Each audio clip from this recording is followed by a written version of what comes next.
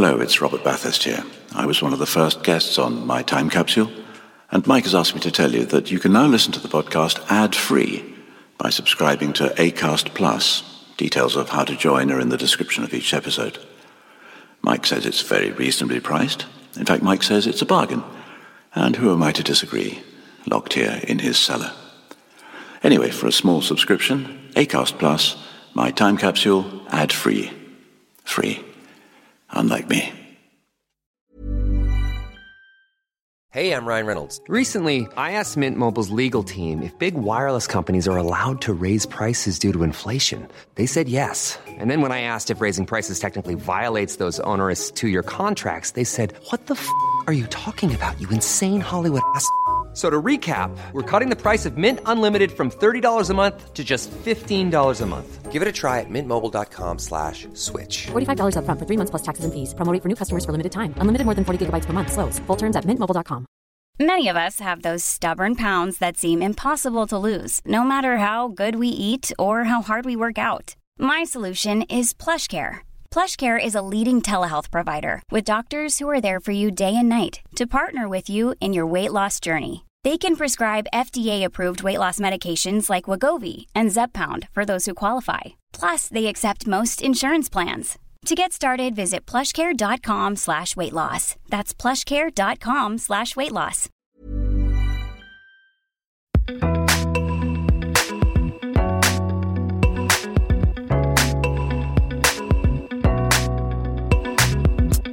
Hello, and welcome back to part 2 of My Time Capsule. With me, Mike Fenton-Stevens, and my guest, Danny Baker. Now, if you've already listened to part 1, you'll know that when you left us, Danny and I were heading towards Niagara Falls in a small boat, and the engine had failed. Or something equally exciting. So let's find out what happens next, or at least the rest of the things that Danny wants to put in his time capsule. See you on the other side. And we're back. Welcome to part 2. Exactly. So there it is. Brilliant. Danny, I looked up the Book of Nonsense. Yes. Edited by R.L. Green. That's what you said, isn't it? That's it, yes. Yeah. I looked it up. I couldn't find it. Do you know what I did find? And I thought you might be interested in it. If you like it, I'm going to buy it for you. It's called The Tales of Make-Believe. Edited by R.L. Green. No. And it's illustrated by Harry Tootle. Oh, Tootle Tootle. Some say Tuttle. Or is that Tootle Tuttle? I don't. Sorry, I don't know. But no, that's the actually one I'm talking about. And it's fairly common around. It's got some beautiful, beautiful colour plates in it. There's every single sort of character from Nonsense. You can see the aged Uncle Ali, the Walrus and the Carpenter. You can see the Jabberwocky, Straw Peter. You can see Owl and the Pussycat. Everyone is in there. And the beautiful, beautiful book. But there's nothing like the content. It's just every single thing you ever wanted to be mesmerised and made to feel wonder with. Yeah, I was tempted to buy it. Well, I'm going to buy it for my grandchildren. You must. Nobody I knew read that book. Nobody I knew got it. No. But if you do, you think, oh, it really is. It's like literal LSD. I mean, literal. All my life I've adored it. I picked it up. I think when I got my daughter's one, it was only about 15 quid. Dust jacket and everything. Yeah. And she's a school teacher and she takes it to school. And whenever she just throws that little dog leg, they find out that, J.K. Rowling only hints at what you can make up. And certainly between, in the 19th century, they were all over it, as you know. Yeah. But the little riddles and stuff at the end. This story, I don't remember this. Augustus, who would not eat any soup. I do. And gets as thin as that at the end. I mean, that always absolutely terrifies kids. But take this nasty soup away. I won't have any soup today. Look at him. The 4th day's come. He scarcely weighs a sugar plum. He's like a little bit of thread.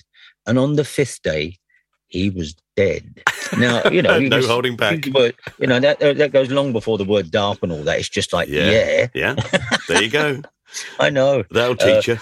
Well, I hope you can source a copy, but it's certainly a absolute wonder that spun me off into everything I do now. Well, of course, we both know that you never know where that sort of inspiration for your life is going to come from. There's something that's going to push you down a path that nobody else was pushing you down.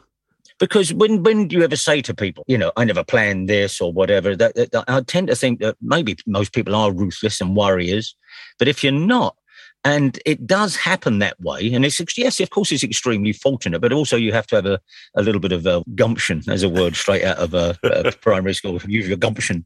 And you have to build of that. And it worked out extraordinarily well for me. I remember when I used to get asked to go to schools, and in my old school, although it was turned into flats, one of the first schools to be turned into flats, West Greenwich, which is top of Deptford High Street, but they called it West Greenwich, which I always thought was rather grand. But they say, could you come back, and tell people if they work hard and, keep at it and keep trying. I always had to turn and say, I can't say that because I never have. Mine has been literally some kind of a pinball machine, the gods thought, let's see what happens to him. And straight from school to, serving Elton John on my third day in the record shop, et cetera, and on and on and on through the punk rock kid, which happened by such Byzantine routes.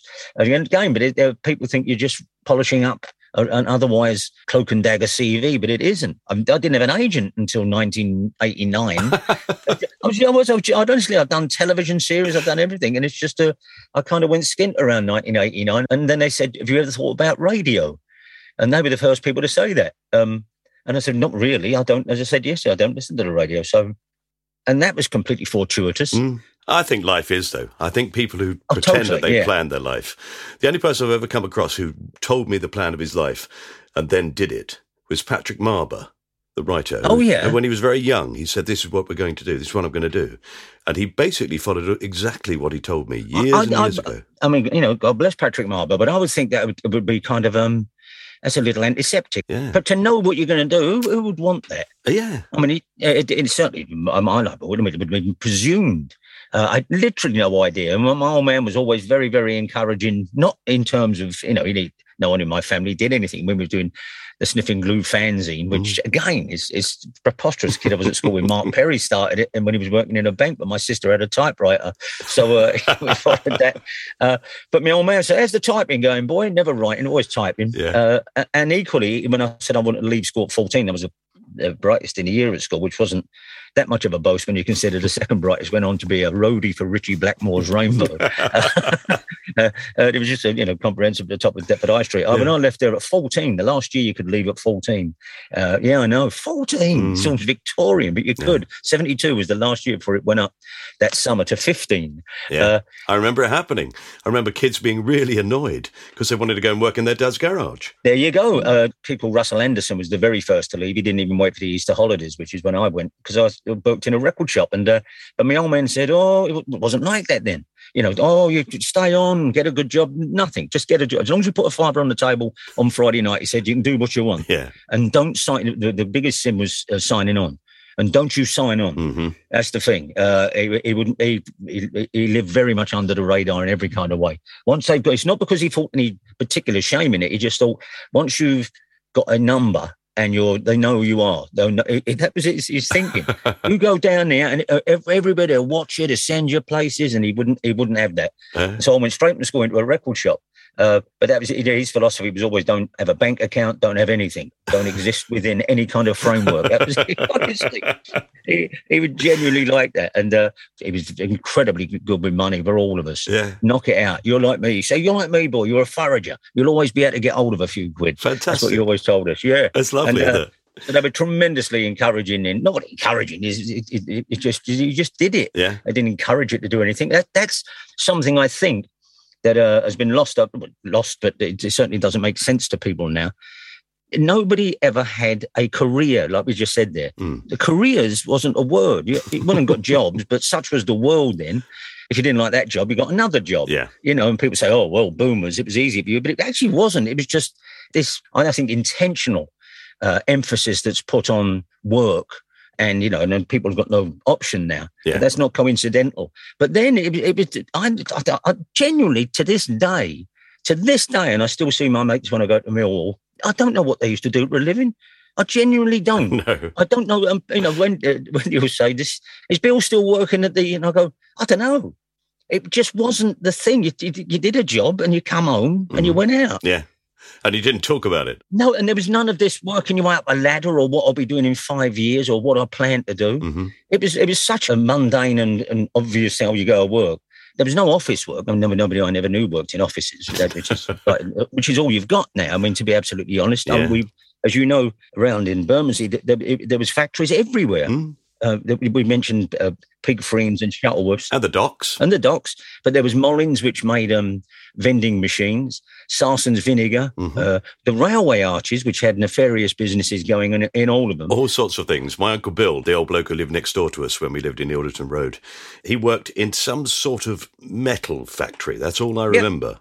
It was just down the road. He came back for lunch. That was called the Metal Box Factory. Ah, right, yeah. That's what it was called. The Metal Box. I know Metal Box would be, I got to start a Metal Box Saturday. Oh, have you? Yeah. And the Metal Box was a big employer, but that's all it was called, the Metal Box. You remind me, I've not thought about that for 50 odd years. But mates of mine would ever get a job on site, pulling cable or something. But a lot of them would say, I'm doing 6 weeks at the Metal Box. Okay. And that was it. You didn't need to know anything more about what they did, they might tell you that individuals they worked with. But this idea of a career, and nobody I knew, nobody in my family and nobody I knew owned a house. No. We all lived in flats. And as I said yesterday, and it was wonderful. It was terrific. This demonisation and kind of special pleading now on part of the council estates, and people, they shrink from it when you say council estates, as if you're trying to prove something, But the class thing we could get into, which is too big. And but that was it. And I'm afraid if you look at it like that, and a lot of people don this, proletarian cloak, I'm impeccable. I did tweet last night, funny enough, because somebody was talking about it. To be working class, you can't inherit it from grandparents, because they always say that. People used to patronise the hell out of me, probably still do. Oh, my granddad was a miner. Oh, great. I know, but you went to Cambridge, which is fine. That's all good too. But they'll always try and, it's almost like, some of my best friends are black, that kind of thing. They'll say that. Yeah. Oh, my uncle used to work in the markets. Okay, we'll give you your uncle, Yes. But you can't inherit working class. You cannot shed it. No. No matter what happens after that. People say to me, you live in a big house on Blackheath. I do. I do. And so would anyone, Any working class person had the money, yeah. Yeah. The idea that, oh, no, you should stay down, down in Deptford eating cockles, which actually is not a bad life. But that kind of thing, it's how dare you? It's weird, isn't it? How dare you? It's like meeting some of the good accents saying, oh, I bet you got a massive house in the country. And they say, no, I haven't. but if you're working class, and both of us, you more than me, have shed a natural accent. I hear old recordings of me, man alive. Oh my God, I make Harry Fowler sound like Prince Charles. Harry Fowler reference, everyone. Yes, people can Google. And, but you lose that, but you never lose. I mean, until I was 20, I lived in Debenhams Road, the flats, which is fine. Yeah, my uncle, I used to walk across Southwark Park at 6 o'clock in the morning, having got the train from Orpington, and I'd help my uncle load his van. Climb over the gates, walk through the park in the dark. People to Bermondsey. A lot of Bermondsey and Rotherhithe are built around Southwark Park, and they still lock the gates of it at random hours. And to walk around it, it's a long way. It's a real long circumnavigation down Jamaica Road and up Lower Road, then down Rotherhithe. If you all the way, or you can get over the gates. Over the gates, of course. That's what I did. But I used to go across, climb over the other gates, and then go and help my uncle load his van, and we would drive to East Street Market where he sold leather coats. Did he? Yeah. Did it? East Lane, as it's known colloquially, that I'm just coming to that, funnily enough, in my next choice. Strangely, I am. But getting over the gates one night, because when you come out the pubs, and all the good ones tended to be up the other end of Jamaica Road, the Lilliput Hall and places like this. My first DJ job in the Lilliput Hall didn't go well. Anyway, but so coming back, we'd all climb over the park gates at night and walk across. And we came out in a road called Hawkston Road at the other end, at the big gates. And we was climbing over, and there was a police car sitting there with a light on. Now, a bunch of 16-year-olds getting over the gate, so what? And he got out, and he came over and said, where you lot been? And we went, been at the pub. Why are you getting in the park? He said, shortcut. The park's shut. You're trespassing. He gave us all of this. And we kind of, all right, mate. And he said, take your pockets, mate. Turn our pockets out. And we had tuppence halfpenny in it, honestly. And it was me and Tom and Pete. There was only three of us. And he went, go on then, go. And as I turned around, he kicked me so hard up the arse. He's literally, the toe punt went so hard at the base of my spine. I'm sure the top of my spine bumped at the top of my skull, and I had a little bump. And honestly, I lifted off the ground. And I just kept walking. And I just, through clenched teeth, they said, what's the matter? I said, he just kicked me right up the arse. Now, my two mates thought that was the funniest thing in the world. And that's the thing you can take, you can say, well, that's disgraceful. It's disgusting. I often talk about being caned at school and stuff, not in a, try to say, oh, it was all wonderful. I don't, thank God, my kids are never. I was caned a few times, but I said, but there's no denying, as atrocious as it is, and as reprehensible, and thank God we've turned our back on it, nothing was funnier than seeing your mate get caned. It was. I know it's a terrible thing, but this is the side you never hear. I saw mates of mine get caned. The first time I was ever caned, it was my great mate Lenny Bayer. I used to sit next to Lenny. He lived on the Pepys estate in Deptford, and I was in the second year or something. And I used to do this routine on the stage about the absolute brilliant way that kids would eat sweets in class. The teacher would be up at the front looking to, it says Mr. Kistasamy doing geography, and he'd have his back to the class drawing some kind of isthmus on the board, blah, blah, blah, blah, blah, blah.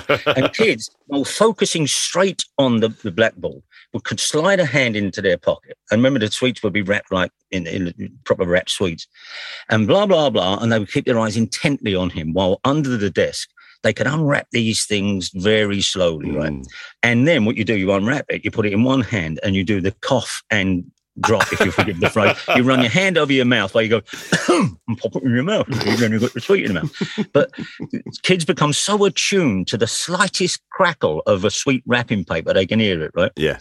So I was sitting in class now, my hands below the desk, and I just unwrapped this thing, and there's that kind of glazed look you can tell when another kid thinks he's unwrapping a sweet under the table. Right? So I did this, and I heard, Baker. No, this is Lenny, who's next one down. There's a kid here, but then there was Lenny there. Baker.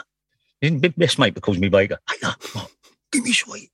No, give me sweet. I said, no. We're both looking straight ahead, blah, blah, blah, blah, blah, blah, loam pits and all of this, blah, blah, blah. Yeah. And get me sweet. So I've dug in my pocket and under the table while still looking straight ahead, I've passed this kid and he's took it here again, still looking straight ahead, the handover like a relay race. He's took that and he's looked at me and I've gone, I'm putting this in my mouth like this. And he put his hand up and said, sir, Baker's eating a sweet, sir. And I looked at him. And the teacher told me, what? I said, Baker's eating a sweet, sir. And he said, are you Baker? And I said, yes, sir. He said, come out here. And I had to walk up the aisle to the bin at the front of the class. And you can drop anything, a rainbow drop in a bin. It makes that noise if you've been caught with contraband. Dang! As I dropped this, whatever it was, into the hard-boiled sweet into the bin. Stick out your hand. He went whack. And then this hand, whack. Go and sit down. And as I went back past Lenny, he just pulled the biggest face in the world and went, and you have to think, well, fair enough. And over the next couple of years, we would try to get each other caned. I won't carry on, but it was on the top of a bus, on top of the number 1 or 47 up to the top of Deptford High Street. And I said, Len, you've got your apron, because if you've got your apron, because as you know, in working class schools, the emphasis was on woodwork and metalwork. You wonder why, right? So we didn't do languages. We didn't do any sciences even. We really didn't. We really didn't. Wow. No, we never had we had a science laboratory, but we never hired a teacher. Never once did we do science. Never once did we do languages, but plenty of woodwork, metalwork and sport. Couldn't have loved it more, by the way. I adored every single day I was at school. And Len, well, you got your apron, because forgetting your apron was the number 1 crime. And so Lenny had like those briefcases you used to have, even at our school. You had it, and he opened up, and I said, show us it a minute, I'll show you something. And he went, hey? I said, I'll show you something. And he said, what? I said, I'm going to show you something, right? So it changes everything. And he handed me this rolled up apron. And as he handed it to me, I'd already opened the window on the bus. We're sitting upstairs. I just threw it out the window, right? And we only had one stop there going, no, right? It was hammering down, raining. No, and we got off.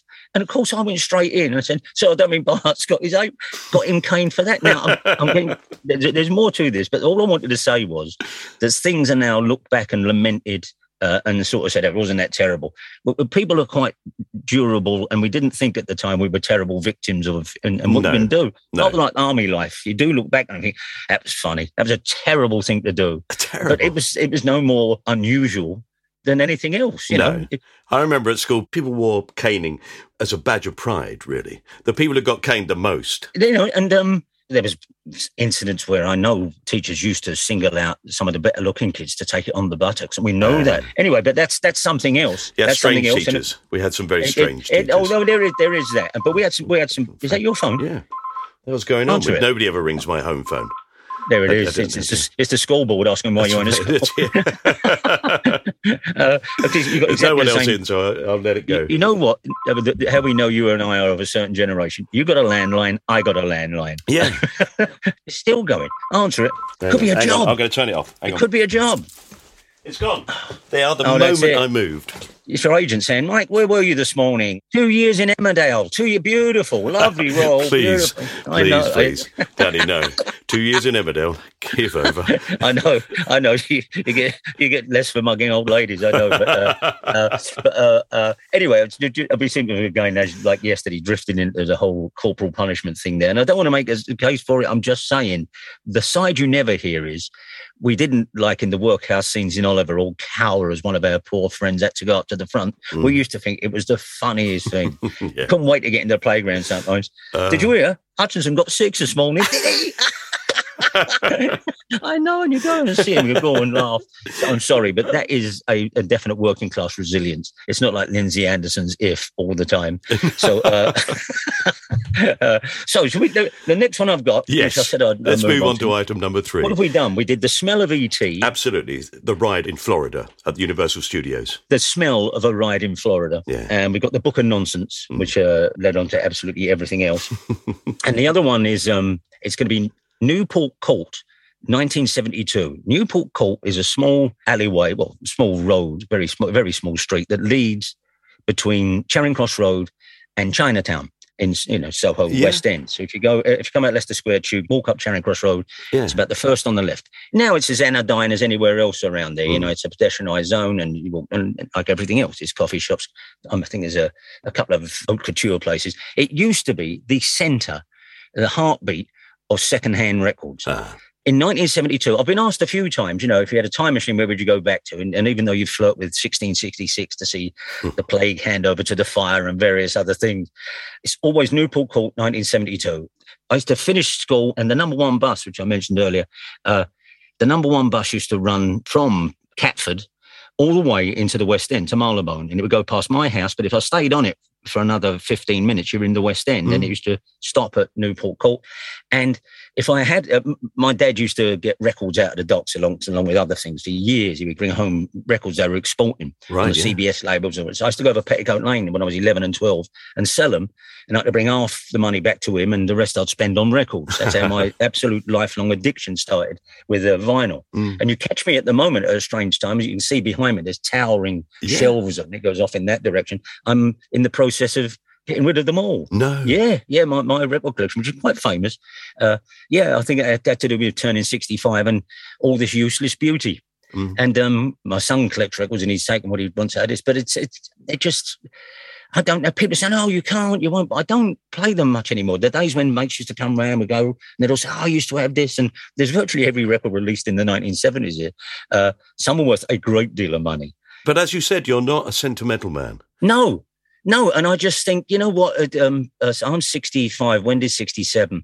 And I'm not certainly on my last legs or anything like it, but equally, I've always thought life should have a third act. I've been saying this for ages. And when I tried to retire at 60, I probably should have done, but the tours started. Yeah. And as I say, June the 22nd next year, that'll be it, because you've got to have a third act. You can't just let things sort of dribble away. And one of them will be, if I had to sell these records for tax reasons or whatever it is, or you was skint, that would be heartbreaking. Yeah. But to sell them, when Wendy and I are, sitting on a beach in Bermuda, and I think, my 10 years after I'm going to pay for this, that seems a life well spent.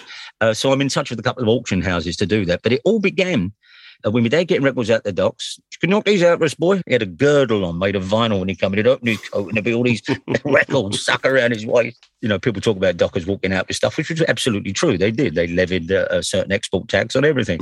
And our house would be full of everything, from little noddy dogs for the back of the car to... Yeah. You'll know Jimmy Mulville. You know Jimmy. No, of course, yeah. Yeah. Jimmy told me a story about his dad working on the docks up in Liverpool, and saying there was a bloke who every night would come out with a wheelbarrow with a tarpaulin over it. And they would say, oi. And they'd stop and they'd pull the tarpaulin back, and there was nothing there. And just every night he'd be coming out this, and they'd say, and we know he's nicking something. What's he nicking? He was nicking wheelbarrows. That's perfect.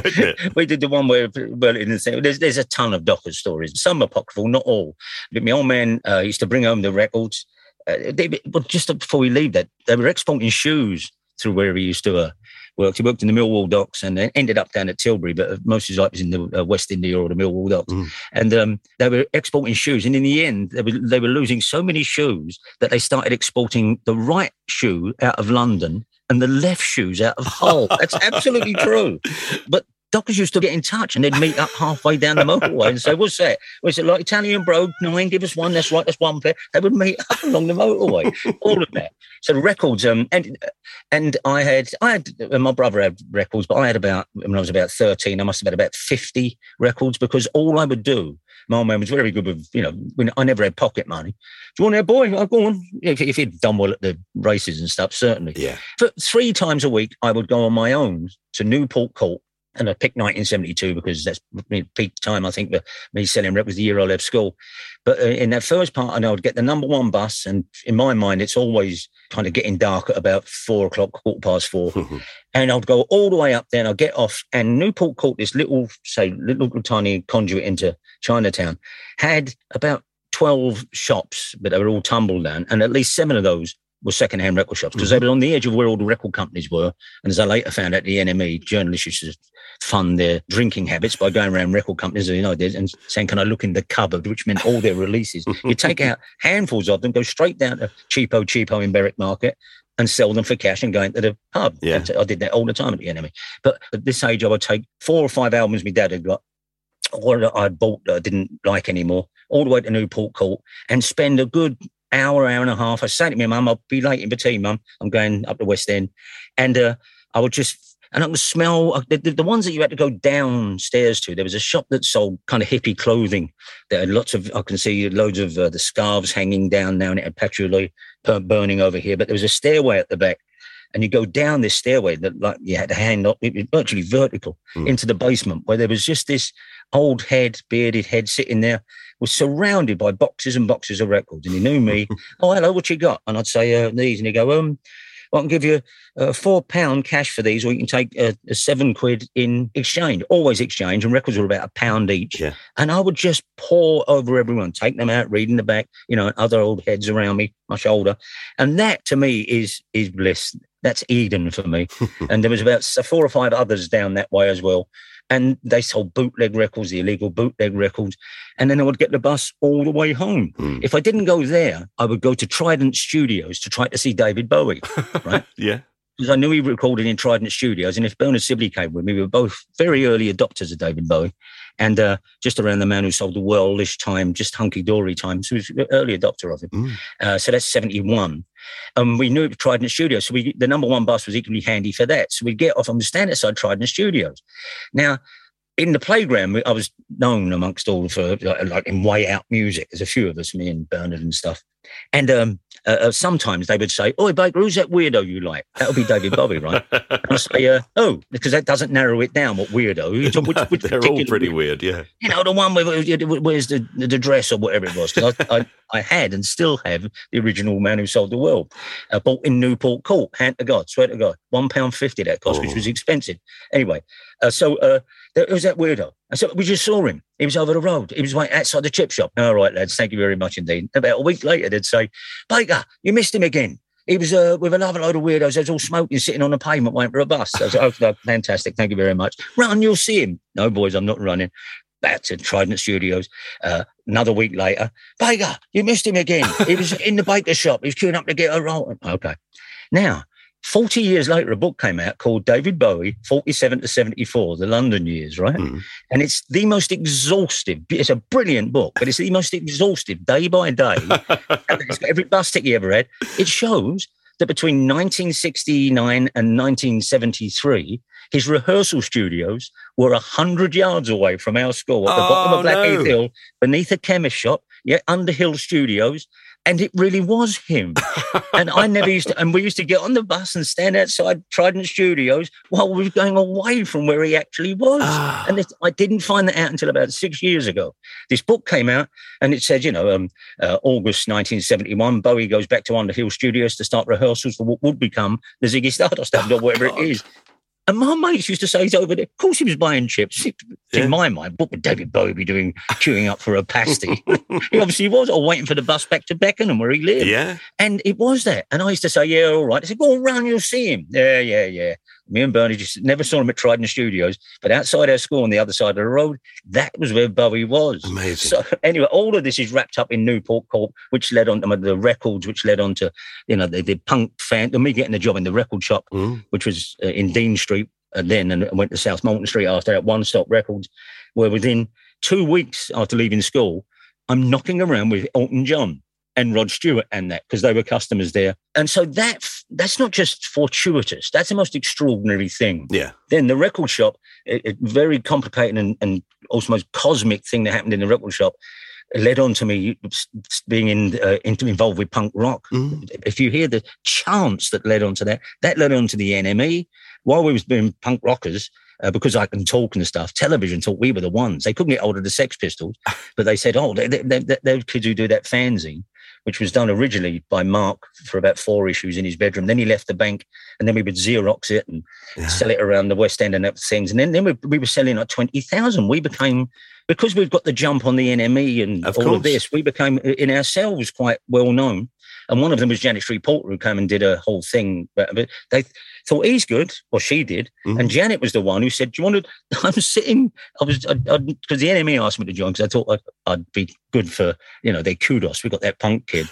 But I couldn't join. I was too much in awe of it. I said, I can't join it. Yeah, no. And Tony Parsons, who worked for the NME at the time, said, go on, join it. And he was on the road. I'll never forget, because Mark finished Sniffing Glue at number 12. He said, we've sold out. And I thought, no, we can keep doing this. No, Mark, he remained very true to the spirit of it. I desperately wanted to carry it on. 20,000 copies a week. You go, yes, please. We didn't make a shilling, not a tanner. Wow. Not a tanner out of it. We did have £90 in what would pass for the corporate bank account. We were kind of owned at the time by Miles Copeland. I did a television show years ago called The Rebellious Jukebox. I remember that. Yeah, Godley and Cream. Yeah. They were so off their faces the whole time. We filmed about 700 hours of material. It was brilliant fun. Wow. And I was doing a sketch with Meatloaf, and he said, "Hey, I got a great idea. What if I have this fuck off great big 10-gallon hat, big fucking thing?" He said, "I wear it. It'd be fucking brilliant." And everybody went, "Yeah, that'd be great." Yeah, we were all thinking, why? And Miles Copeland was at the back of the studio. He said, "I'll get it." And we went, okay. And he came back 2 days later, and he'd bought it in Dallas. He'd been on Concorde. No. Flew over there and flew back. For a cowboy hat? A cowboy hat, but then we'd cut it. I went on Concorde. Did you? I went on Concorde to New York, of course, to New York. And I went with Chris Evans, and we all went on Concorde. Wendy came, and out we went to New York. And within, as you know, you took off at, I think we took off like at 9 o'clock, and you're in New York at 10:30 their time, and you're not even on the plane 2.5 hours. It's just incredible. It's one of the great inventions. It was just extraordinary. Anyway, we walked in. We was in a hotel down in Mercer Street, and we came out there, and on the other side of the road, as we came out the hotel, was Damon Hill, the motor racing driver. Now, I've got a connection with him through my brother-in-law who knows him, and Chris was there, and he kind of looked over and saw Chris and me, and we crossed over, and he was doing David Letterman's show. And he said, what are you doing? I said, we've only just got into town. And he said, yeah. I said, we've come, if you don't mind, on Concorde. I said, you've been on Concorde, Damon? He went, no. I said, honestly, on a plane you can never feel like the speed. I said, as soon as we got over the channel, they've got this thing at the front, this display showing 1 miles an hour, and you jump to the speed of sound. I said, and you literally feel it, and it pushes you back in the chair. I said, and you've got this kind of... And my wife nudged me. She went, you're telling Damon Hill what it's like to accelerate then. Can you imagine such a thing, Damon? Can you imagine such a thing? Anyway, just tell me. So Sniffing Glue was because there was lots of corporate sniffing, and we wouldn't take any ads at first. And when it did, Mark said, "That's it. We've sold out. We mustn't do this," and he closed it down, which is fine. But I thought, what am I going to do next? And I was going to see Blondie and Television for Sniffing Glue for the last issue in a van with a few other journalists, they put quotation marks around it. And one was Tony Parsons, the NME. He said, "What are you going to do when it comes?" I said, "I don't know." And he said, "Why don't you come and write for the NME?" And I said, that to me was like having my bluff called. Yeah. I said, I've been reading the NME. It was, that was it for me. I'm writing, no, I knew the writers' names. I thought I knew what they lived like. And, going to New York every week to do bands and all that. No. He said, "Well, I'll tell you what, we need a receptionist." That's how I started. I said, "What?" He said, "We get a lot of nutcases come up the NME, looking for, Freddie Mercury and that." And and he said, "Well, you always have a male receptionist." And that's how I started at the NME, you see. And then after like 6 months, I was spending more time out on the road with bands, and the two women I worked with, I had to say, "I'll better join the staff." And I did. Now, that's how and I joined the NME, and then Janet Reporter rings up, remembering me from the punk rock thing, said, "I'm starting a new youth program called 20th Century Box. Do you want to do it?" And I said, "I'm sitting in the NME." I said, "Yeah, all right." I said, "What do you want me to say on it?" She went, "No, we want you to do it. We want you to front it."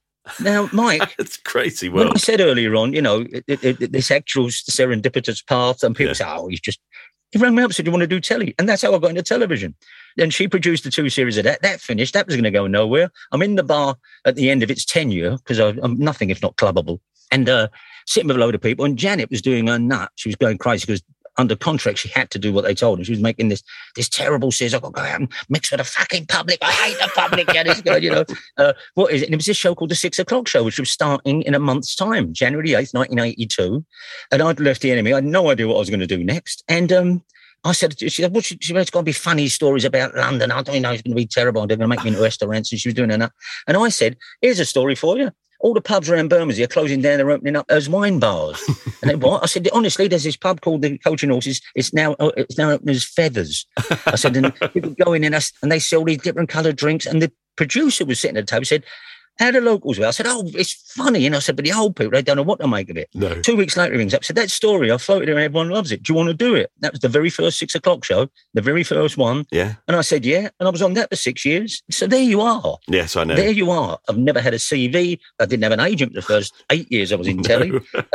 But all of that, I think, comes from Newport Court 1972, where I just, as near as a bohemian lifestyle as I could manage, I would bring home these extraordinary records by most of them not very good, but they're all now worth thousands. Because they sold so few. Exactly. Yeah. And they are antiques. And as you know, they sell for thousands. Yeah. A group called Leafhound, which I don't even remember them, £5,000, £6,000, £7,000. Yeah. So my old men would bring home albums and I would take them over Petticoat Lane. 2 trains that took to get to Petticoat Lane, Surrey Docks, which I can't call Surrey Quays, Surrey Docks to Whitechapel, Whitechapel to Aldgate East.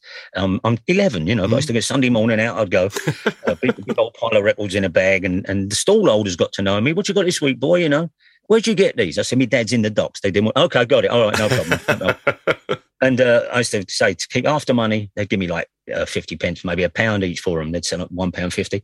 And I used to go home with another bag of records. And my old man said, "You go, if I don't understand you come back with more records and I'll send you out with." But as long as he got his whack, he didn't care. Anyway, he's bringing home these records and everything's good. I can look around now and think, "What me up there at the docks?" Oh, CBS, so Santana albums, Leonard Cohen albums, Blood, Sweat and Tears. I remember that coming out the docks, Decca albums, all it. And those are the big labels. One day he comes home, he's got this box of 25 records by a group called The Human Beast, right? Exactly. So you shook your head, I shake my head. Yeah. The Human Beast. And they wanted to be, they are almost like the Brian Pern TV series. But the Human Beast track by The Human Beast was all the first side. And it used to be, and then this voice would go, "The human beast has shed its second skin," right? And then down, and it would riff. And even I knew it was no good. And it became a byword amongst my mates, the human, but it was just a human beast anytime it wasn't any good. Anyway, I took these over the lane and they said, "What's this?" And I said, "Human Beast." "Who are they?" I said, I don't know. "Well, just give us 2 of that, And so they wouldn't take it. And so I brought about 15 of them home out of a box of 25. Yeah. And I put them under my bed. And next week when I went back, they said, I ain't selling, take that back, which was so in the end, I only shifted about 5 human beasts. One day, where my flats were in Debenhams Road, the other side literally used to be a bomb site on the other side of Debenhams Road, literally an open bomb site. And we was over there, as you did, hanging around on bomb sites, making fires, throwing things into it to see if they blew up, like light bulbs and batteries. Mm-hmm.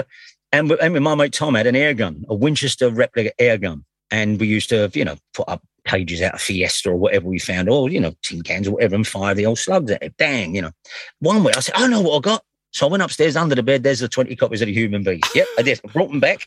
I propped it up against the corrugated, well, actually asbestos corrugated wall at one side. We had to go back 25 paces, see if we could get the nearest to the hole in the middle. That's what we did. Great game. Eventually, like clay pigeon, we were throwing them up in the air. No, missed it, so-and-so. The last copy on eBay of The Human Beast sold for £2,700. This is not apocryphal. This is an absolutely true story.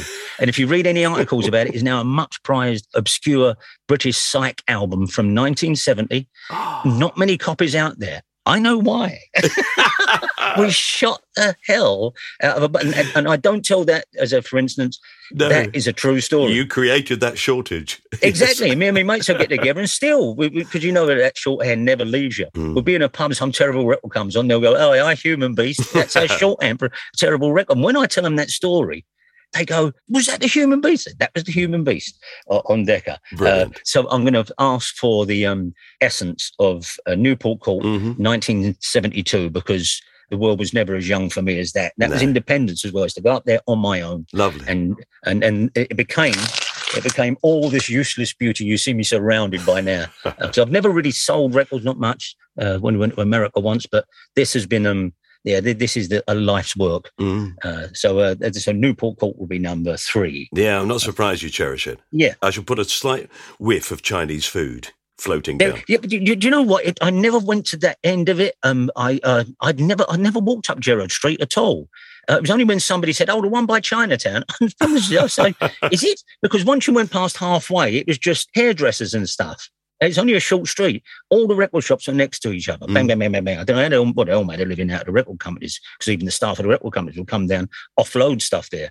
And there was every available space was taken up with boxes of records. But that lost London, which is lost now, because it's half a century ago now. It's half a century ago. I took my grandkids to London the other week. We went to the London Transport Museum, and then they said, where should we eat? I said, I know exactly the place. And I led them off to a little alleyway, and I went down it, and the place had gone. Of course. Just one of those proper cafes, where you go in and you can eat anything. I went out Saturday before last with my daughter. She bought us tickets for me birthday to see a show, and then I got COVID and then we couldn't go. And now so it was rearranged for the other Sunday. And we went to this great restaurant in Brand. I'd never heard of it, but it's a very good Italian-American restaurant in Covent Garden. And even the Santua, this piazza, I said it was an actual market with lorries. I said, nobody come round, it was too industrial, all of that. And we went there, and then we had an hour before the matinee started. And I said, I'm going to want to show you something. I don't know if you know about it, right? So we started cutting through from Covent Garden over St. Martin's Lane and round them little back streets. But there's actual houses, still 2 up, 2 down houses round between there. Yeah. And odd little shops that sell buttons and things. And she said, I didn't know you could. I said, it's higgledy-piggledy. I said, I'm so happy it's here, but let's see if this is still here. And you eventually come out into Shaftesbury Avenue, and you cross over and there's that cinema. And then there's a little tiny road up the side of there that leads to Holborn Church. There's a little up the road. You go up the side of that. And she went, where are we going? And I said, I was on a wild goose chase, or the old man's imagining it. And as you go up there is a walled garden, a park, basically. Right. Because there's council flats around the back of that, and they're still there. They were built in the 70s. And they maintain this little tiny park. And you walk in there past almost like Mary Poppins' wrought iron gates, and there's a sign saying, please don't pick the fruit and vegetables. They're ours and we cultivate them for distribution amongst the... And it is like this magic secret garden set between Shaftesbury Avenue and Oxford Street. And it's there. And my daughter, it was great because she went, oh my God, she knows the West End well. She went, I'm never going to find this again. It's not going to be here. I said, it's always been here. Yeah. It's one of the few things that I retain. I mean, I knew the West End like the back of my hand by the age of 13. I knew every single bit of it, mainly because I'd trawl around the record shops. When Virgin Records used to be up above Shelley's shoe shop on Oxford Street, that was Virgin Records. Yeah. I met Richard Branson years later, and we was on a plane once, believe it or not, when Chris Evans bought Virgin Radio from him. Oh, yeah, yeah. That was on a British Airways plane, and he had to be smuggled on it. Chris said, I'll do the deal with you, but I'm flying. We were going off to New York to do John Cleese. That's another story. We missed him. We got drunk and missed him. We're doing it for TFI Friday. Anyway, we did.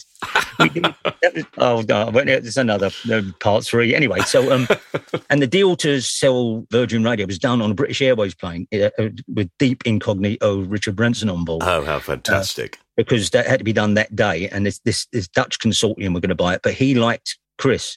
He said, I'd rather sell it to a Maverick. But Chris said, I'm getting on a plane in a couple of hours. Mm-hmm. I said, well, is it one of mine? He said, no. I said, I used to buy bootlegs from you. He went, we never sold bootlegs. I said, Richard, when you was above, he said, we didn't. I'll put mine up. I wouldn't have had that. I never.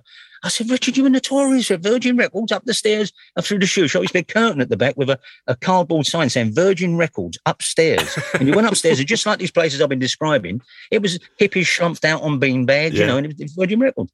They did mainly mail order, but they had this little shop there. And I said, on the wall, H-Bomb, Deep Purple, Wooden Nickel, Crosby, Stills and Nash, all these illegal albums.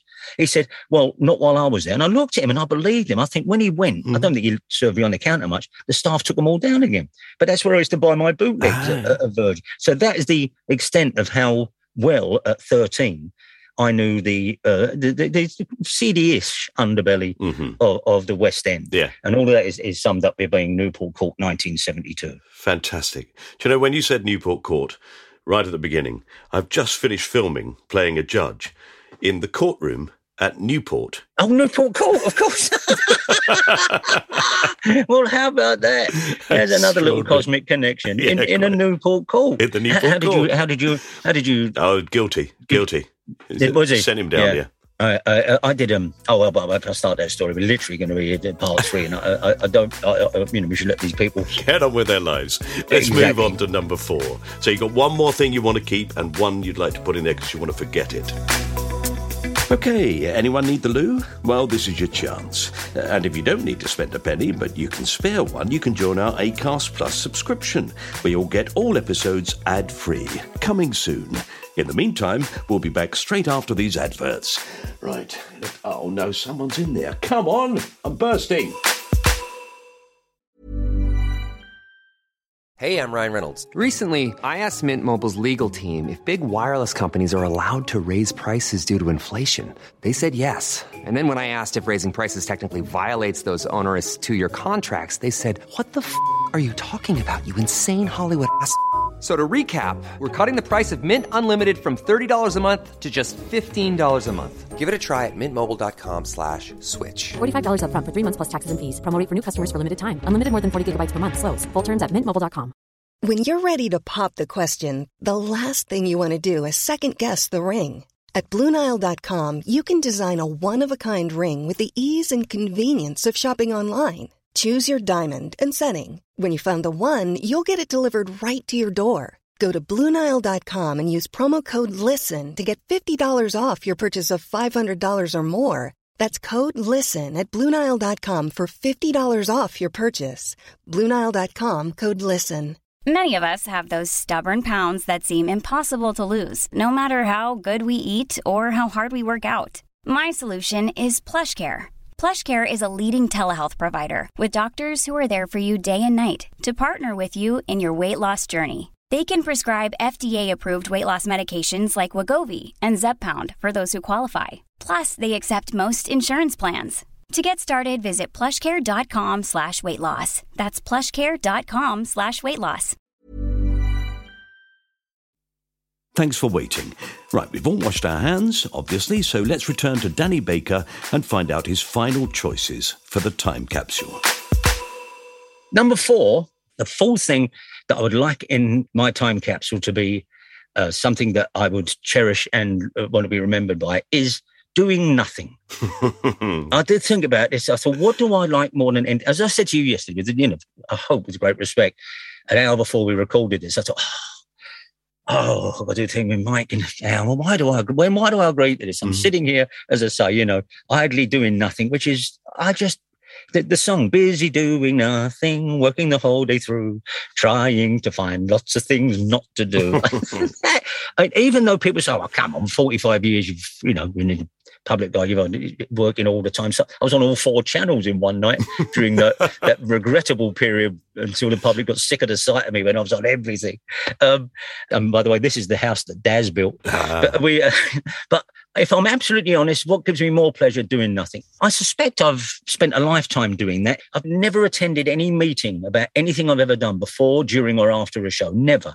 I've never made connections within the BBC. I'm very clubbable, as you know, and I've got a lot of friends kind of in showbiz, but we're self-contained here. And it was always very eccentric. But at the heart of it was a total lack of commitment and of work ethic bordering on inertia, always. And the thing that suits that best is your show business. Yeah. Well, no, don't put it the other way. Not the acting side of it, the television and presenting side of it. Radio comes very easy to me, so that was a boon. Telly's no sweat at all. I don't do anything particularly memorable. But doing 40 years of that, I would constitute doing nothing, even if that sounds like a bit smug. But the idea of doing nothing, and I'm going to lunch after this with my old producer from 5 Live I haven't seen for a while, whose life I think I changed a little bit. If Claire's listening, I hope she don't mind me saying, I think she would agree. She was very corporate. She had her own production company with, working, selling to the BBC. Work was everything to her. And in the 5 years we worked together, suddenly she became quite indolent. and when I got fired, she left as well, closed her company, left, and spent the rest of the time going around the world. And I get postcards from all over the world. All over, literally. She said, look where I am, look where I am. Oh, brilliant. Well, if you're responsible for that, then you've done well. And a month ago, she sent a photo and a chap who's Swiss. She met quite late on. She sent, look where I am today. And I was at Marylebone Registry Office, and she looked marvellous and has just got married. Oh, how lovely. Yeah, me and Claire are very, very, I hope I was at least partially responsible for this wonderful third act, even though she's not as old as me. I love the idea of this third act. You're really pulling me in at the moment. No, of course you should. The first act is, the rock and roll years, if you like, to the Emmy. Then I went into telly and kicked my legs up and all of that for, 30 years. Now, the same, me and Wen, let's face it, we're in a mid to late 60s. The kids are all grown up and gone. We live in this, rattling around this big old drum. So we'll sell this. And this record collection's going. So I've got a pretty good cushion for the whole third act, and that's fine. When I go, I want people to say about me what they say about, anyone who's done well. Well, he sure went owing a lot of people money. That's all I want him to say. He went owing people a lot. No, I want this third act to be absolutely wonderful. Yeah. Literally going off into the sunset, literally doing that, which is all we intend to do, me and Wim, because we're quite happy. Once the front door's shut, I've got nothing to do. And as I said, I'm meeting Claire in an hour in the West End, the most agreeable restaurant I always use. But I'll tell you the truth. I woke up this morning. I thought, okay, I've got to be doing part 2. Oh, I'm going to lunch. And I'm sod it. Now, it's going to be lovely. Yeah. It's going to be lovely. Yeah. But the idea of having a diary, which I've never had, an agenda, or as I say, even a CV, frightens the life out of me. I'm very good for saying, which is probably why we haven't done this sooner. Dan, do you want to do this? So when is it? Say this will be in March. When is it? It's in August. Yeah, I'll do that because August is. But as we know, things don't roll around. No. They leap right out at you. Yeah. And the next thing saying, you haven't forgotten about that corporate on Monday. How can you get us out of it? Can you come on, there's a lot. Can you get us out of it? And so, I'm fortunate to be able to do that. But I've always been like that. There's a great thing in Seinfeld when my sort of soulmate George says at one time, he talked to Jerry, and Jerry says, I've got to go out because I've got a meeting with a guy. And he went, you got a meeting with somebody? He says, yeah, I'm meeting. He's got to talk about something. He goes, will he show up? He went, well, I hope he'll show up. Went, no, that's not what I think. I've never had a meeting or an appointment where I wanted the other person to show up. I am totally at home with that, even with friends. I'm You're totally right. Like that. I do wake up every day. I do have a diary. I look at it and I'm annoyed if there are things in it. Things to do. Yeah. Is there any sweeter phone call in the world then when you're getting ready to go out and do something, everyone goes, Dan, I'm so sorry. We're going to have to cancel today. I'm so sorry. And I'll make all the, you're joking. No, and really, my feet are doing a dance like Snoop. Yeah, we're going to have to schedule this. I'm so sorry. They're ringing, they're apologising. And even sweeter is to say, they are still going to pay you for today. That's the Bob Hoskins story in the Untouchable. You know that when he was signed up to do the Untouchable, 1.6 million, I think he was getting. And it was, he had the 3 months blocked out and that. And then they called him up 2 months before he was going to start and said, Bob, you're sitting down. What? Look, Robert De Niro was originally cast for this, but he couldn't do it. But now he can. And he said, Oh, all right. And he was looking forward to it, Brian De Palma and all that. He was looking forward to it. And he thought, so where does that leave me? They said, well, they really want to go with De Niro. It doesn't affect, they're still going to pay you. And he said, and I thought, he got 1.6 for not doing it. That's the work we all want. That's the career you want. That's the career you want. We don't want you to do this, but we're going to pay you. We'll give you 1.6 million if you don't show up. That's that. I've done pretty well over the last 4 decades and plus, but that is still the sweetest. So my fourth thing would be if this is a box with 4 boxes within it. The fourth one you open, there's nothing in it. Or there'd be a diary for that year with absolutely no entries in it. Completely empty. That to me is the sweetest thing. When people say to us, what are you working on at the moment? I say, oh, nothing. They go, well, I suppose in your game, it's like, I say, no. You don't understand. Did you hear the laughter in my voice as I said that? Nothing. Nothing at all. Absolutely nothing. Completely free. I've got no deadlines. I've written everything from the BAFTAs to the Comedy Awards before they descended into the mire. And as you know, the phone goes, and if you've got 3 projects going on. Hi, Danny. Sorry, how are we doing on that? Can you give us anything by the end of the day? I feel like someone's choking me. Absolutely choking me. So nothing would be the ideal for number 4 there. Fantastic. I hope that makes sense to people without sounding maniacal. It does. It's going to be an empty box. Years ago, well, this is a prime example of me doing nothing, is that I have ideas and then do nothing about it. So that keeps me happy. I've had a good idea. I could have done it. I'm tremendous with ideas. I've always been, and will tell you, I will come up with the greatest concepts. I'm very good in meetings. If like, they call me to I don't want a meeting, but if they say, Dan, we were just talking about this, and I can always say, I'll tell you what's better. And they said, would you write that down for us? And I never do. It comes very easy because it will require some commitment. You would have liked my idea I had years ago, which was a diary for very unimportant people. It was already filled in. It's wonderful, mate. That's a great idea. I've had mine purloined plenty of times. I used to do on the radio when I used to ring up and read your teenage diaries. Yeah. Suddenly Radio 4 had a series on my teenage diaries. So okay, I'll take that. I used to do on the radio, tell us what you've never done, because my friend Danny Kelly's never worn a pair of jeans in his life. And people ring up and say, I've never been to a concert. We sent them to a concert. Someone said, I've never used a vending machine. This sort of thing. You say, wow. Now on Radio 4, I've never seen Star Wars. I think that's into his 10th series now. Yeah. Where did these wacky young researchers get their ideas from? Equally, would I have done anything with that beyond knocking it out on the radio? No. Did they ever really want to make monkeys dressed as famous people plus fairground music? No, they didn't. Look how that ended for me. Yes.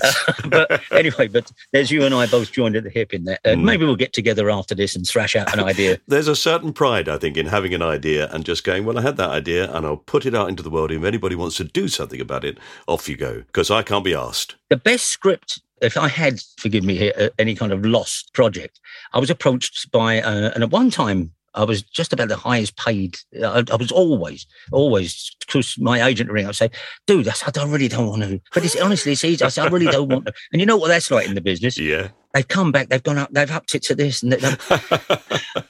And honestly, only because, like I said, I wanted to do nothing. I really don't want to do it. Honestly, it'd take you 2 weeks. And I said, will it? They drag on, but they come back. And then they come back and think, well, I've got to do this. Yeah. Well, I was approached by the Henson Company, the Muppet people, to do a thing, a new game show. They were reviving it. They couldn't call it the Muppet Show because they'd sold that name to Disney. Right. I met with them. They gave me these sketches of about 40 new Muppets. And they pushed them over the desk, and these are the photographs. They were being made in Chicago.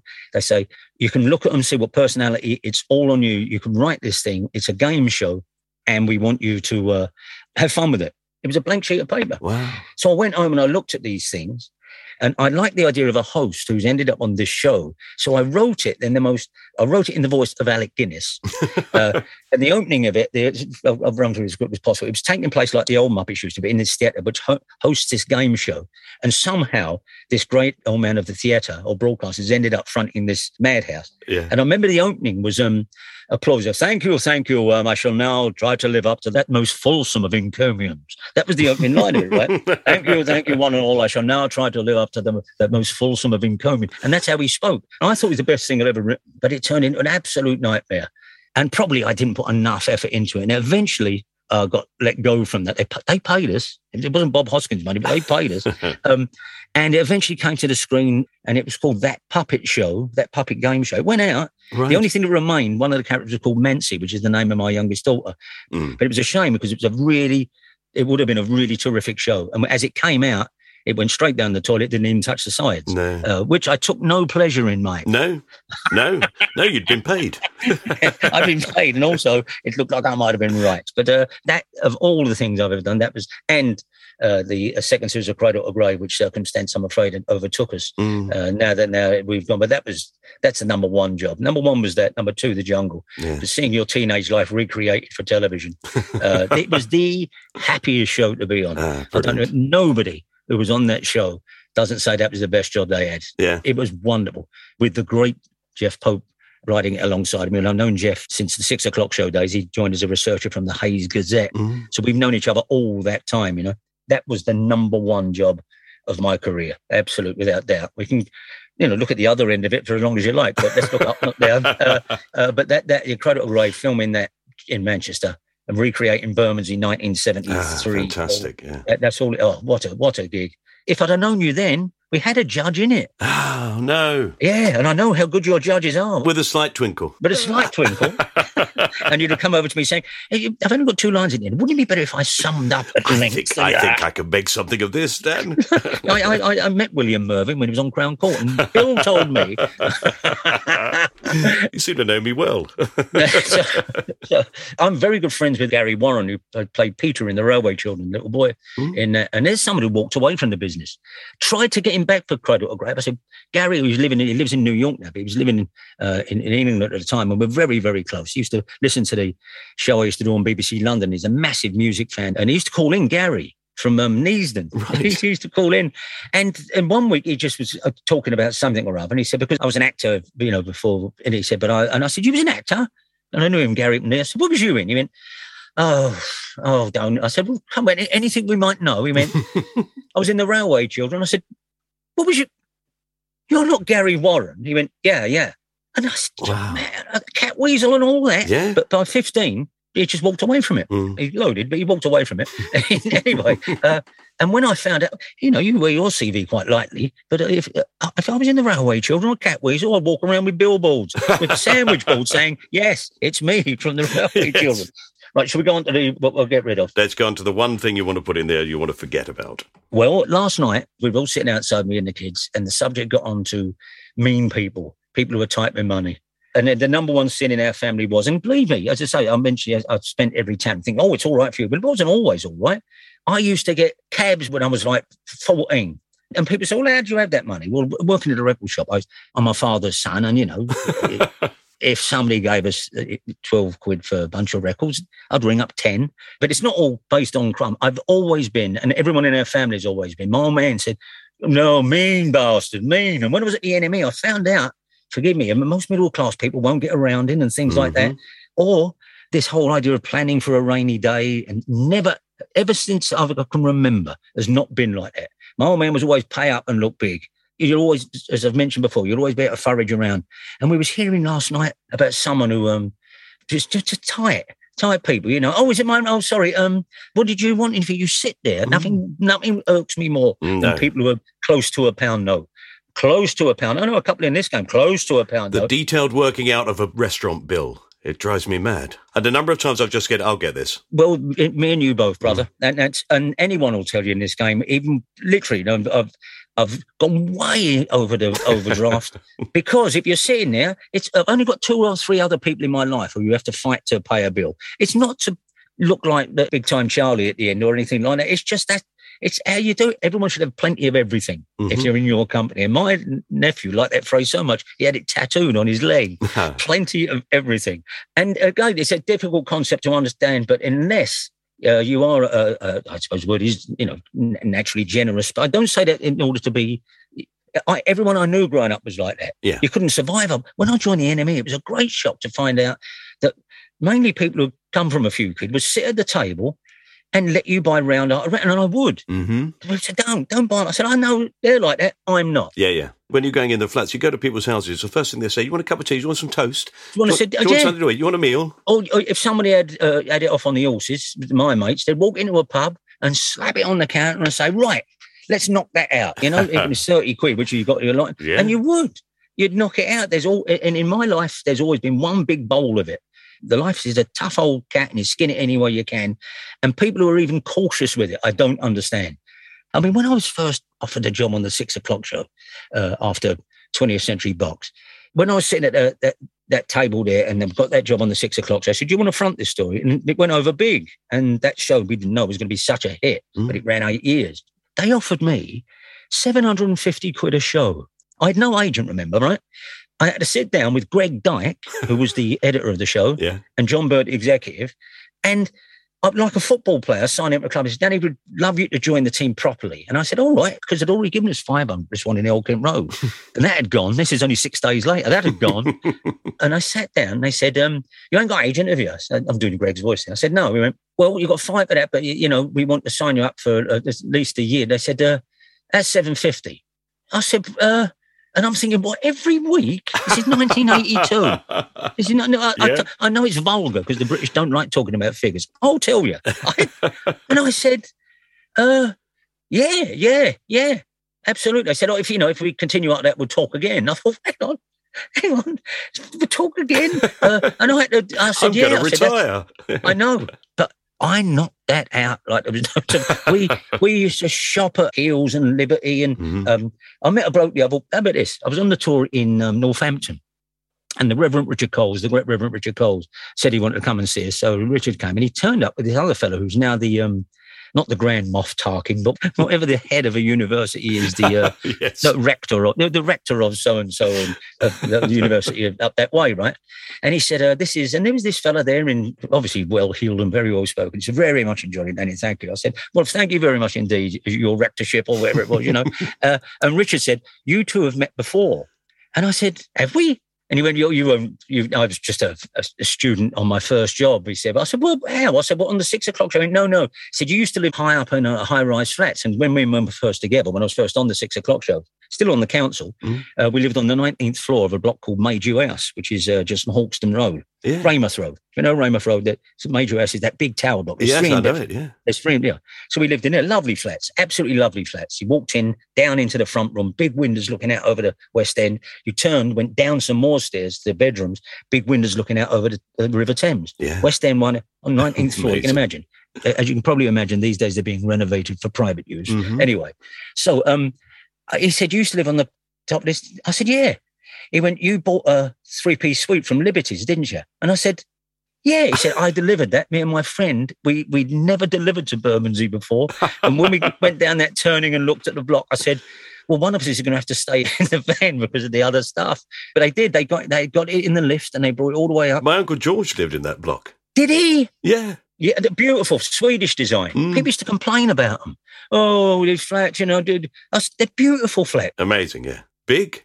A huge flat. I mean, it wasn't the flats that pissed in the lifts. Thank you very much. The people. But I bet that he was delighted the lifts were working if you were on the 19th floor. No, in that block particularly, as you know, people would press all the buttons and they got out. So you'd that rotten bastards pressed all the buttons. You'd stop at every floor.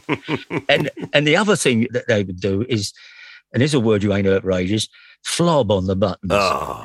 And so he's flobbed on the 19. Flob. And you'd have to get a bit of paper and just push the 19 with that. And that terrible little window in the lift that give no light. They're reinforced with wire. Yeah. And you're supposed to be able to see through that. My mate once, he got a job as a milkman.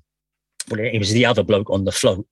And on about his 3rd day, they were delivering to Maydew House. It's this 24-storey tower block in Bermondsey, everyone.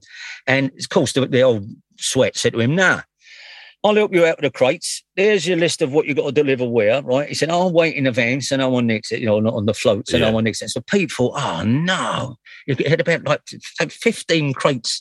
So the lift come, only one working, of course. I waited ages.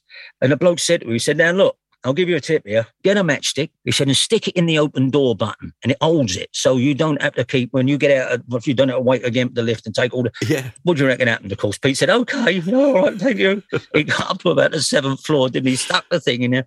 Took one crate out, and he's done 2 red top here, 1 so-and-so there. And he's the matchstick has fallen out. He spent the next half hour running up and down the stairs trying to catch up with his own milk. By the time he found it, everyone had helped himself, even at that time of the morning. He lost half of his load. He just the matchstick fell out, and up and down Major House it went. Anyway, coming back to mean people, and I hope no offence to that, but I'd like to think that the anecdotal and any research you want to do on it, say he's nuts. Not just me. I know loads of people like it, but I feel for people who are terrified by money. Yeah. It's the tyranny of money. My old man used to call it that. Knock it out, boy, knock it out. You'll never. And when I went to Hawaii, as I did at the end of the first series, it's a clock show, we had nothing. If you read the first book, you'll find out, and there's the actual letters from the bank manager, who was a wonderful, wonderful man. His name is Mervyn, and he was at Holborn. And I never had a bank account. I'd open one so London people could pay me. They weren't going to give me cash. It was a great shock to me. And Mervyn used to live vicariously through me. He loved the fact that I was always going off on holidays or pipe-fighting outlandish stuff and never had any money in the account and didn't respond to the usual letters. I didn't. No. So he started writing me the most extraordinary letters in character. He would write as a mafia boss. He would write as Queen Elizabeth. I take it you are back from the Indies. I wonder if you might look at... And he used to write these letters. Wow. He used to let me get away with murder. Right? One he wrote a letter from Barclays Bank, edged in black, right? He edged the whole letter in black and he addressed it to Wendy. Dear Wendy, I know I'm probably the last person you want to hear from at the moment, but I couldn't let this pass because Danny wasn't just a client. He was a very good friend of mine and we had many, many laughs. Anything you need during this difficult period, please don't hesitate to get in touch. I know we're down the list, but I'm looking at the account and please don't even think about it until it's my greatest condolences. P.S. I'm addressing you like this because no money has gone in for 2 months and I'm assuming he's dead. And people thought I was making this up. And I put some of the letters in the book. And when I did the One show to promote something about 5 years ago, they found him. And he'd retired now. He's much older. And he came out, Mervyn, and he said, I used to sit in an office all day dealing like a bank manager, he said, like the old-time bank managers, you know. He said, and it was a parade of misery. And I'd get letters from, Paris and all this. I just sent you saying, unless we're paid by Tuesday, we're going to have to take leave. I did. I used to take family. And he just thought, after a while, I used to get myself a sandwich and I'd make these letters up. And he said it became a really fun part of my week. How lovely. Now, what are the chances of getting a bloke like that? No. But, I mean, you say that, but you seem to attract that sort of world around you. Well, I think if you behave a certain way, that world will create itself. Well, I hope so. And I hope it don't seem just, annoyingly ebullient. My dad was famous for being tight. Was he? Everybody said he was really tight. And so I know exactly what you mean. He would go to any length not to buy a round, but it's because it was funny. Yeah. If he caught a moth, he'd put it in his wallet. Oh, what did he do? And so open it, go, what's this doing in there? So he played the game. But when he died, a great horde of women from streets around Tooley Street came to his funeral. Oh. And they all said, Harry used to come to me. I used to drop in on a Wednesday afternoon and always made sure I was all right. He was basically looking after a great bunch of old women who'd known his mum. And he never mentioned it. That's beautiful.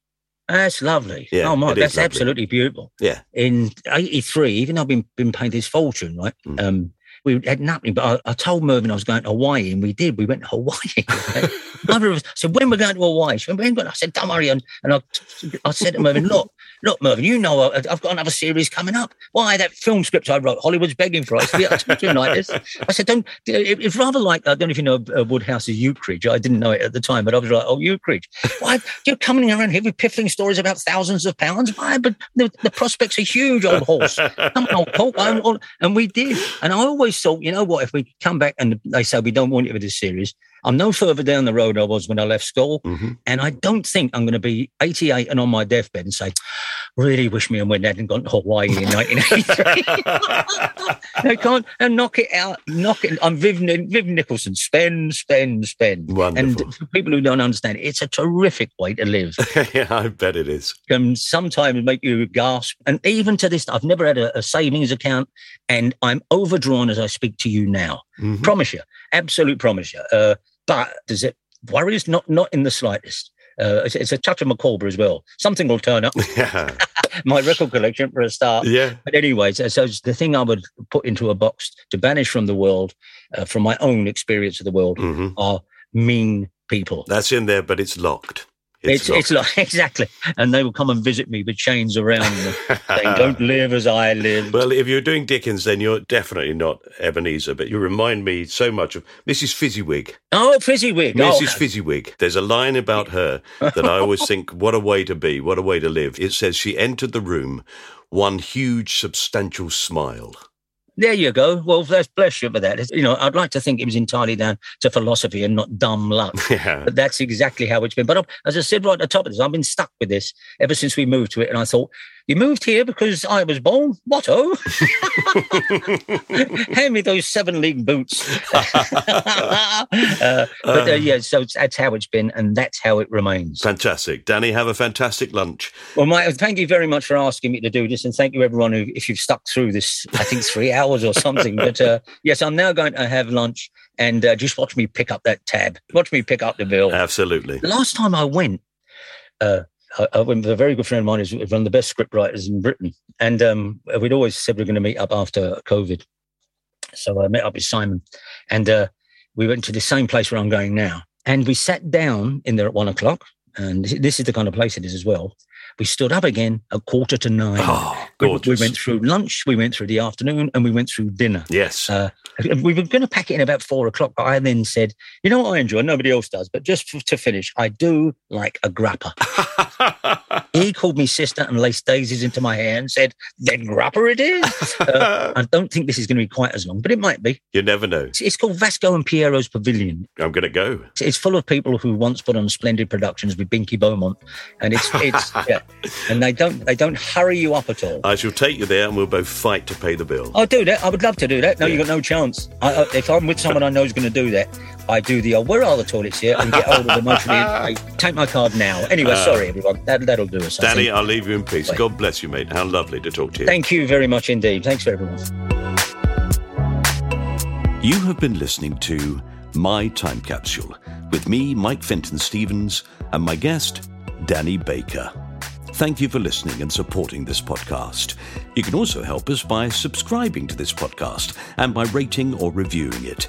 Do follow me and My Time Capsule on Twitter, Instagram or Facebook, where we're happy to chat and answer questions. You can listen to the theme tune by Pass the Peas Music on Spotify whenever you want. This was a cast-off production for the podcast provider Acast. It was skillfully produced by John Fenton Stevens. Right, thank you for staying with us through these 2 marathon episodes. Then again, who wouldn't enjoy a marathon? I was watching the London Marathon yesterday, and you know what? I saw a man run by dressed as a chicken. And then a couple of seconds later, I saw someone run by dressed as an egg. I thought, this will be interesting. Till next time, bye.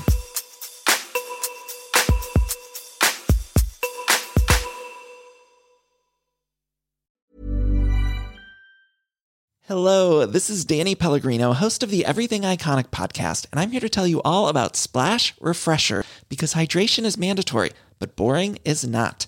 Now, I love my water, but if I don't spice it up, I'm not going to finish what I took out of the fridge. That's why I love my Splash Refresher, which is flavorful, delicious, bright, hydrating, and 0 calories. The wild berry flavor is my fave. No, wait, is the pineapple mango flavor my fave? You know what? All 5 craveable Splash Refresher flavors are my fave because they're so delicious. So get hydrated and enjoy it with Splash Refresher. Acast powers the world's best podcasts. Here's a show that we recommend. The Real Housewives is a guilty pleasure for most, but if you're looking to not feel guilty about that pleasure, tune in to Everything Iconic with me, Danny Pellegrino, where I break down all the messy moments and behind-the-scenes antics of Bravo's popular franchise. And on Everything Iconic, I also interview celebrity guests like Kelly Ripa, Keke Palmer, Drew Barrymore, Cameron Diaz, and more about their guilty pleasures, their past work, and so much more. So if you're pop culture obsessed and find yourself watching way too much reality TV like me, tune in to Everything Iconic with Danny Pellegrino, wherever you listen to podcasts. Acast helps creators launch, grow, and monetize their podcasts everywhere. Acast.com.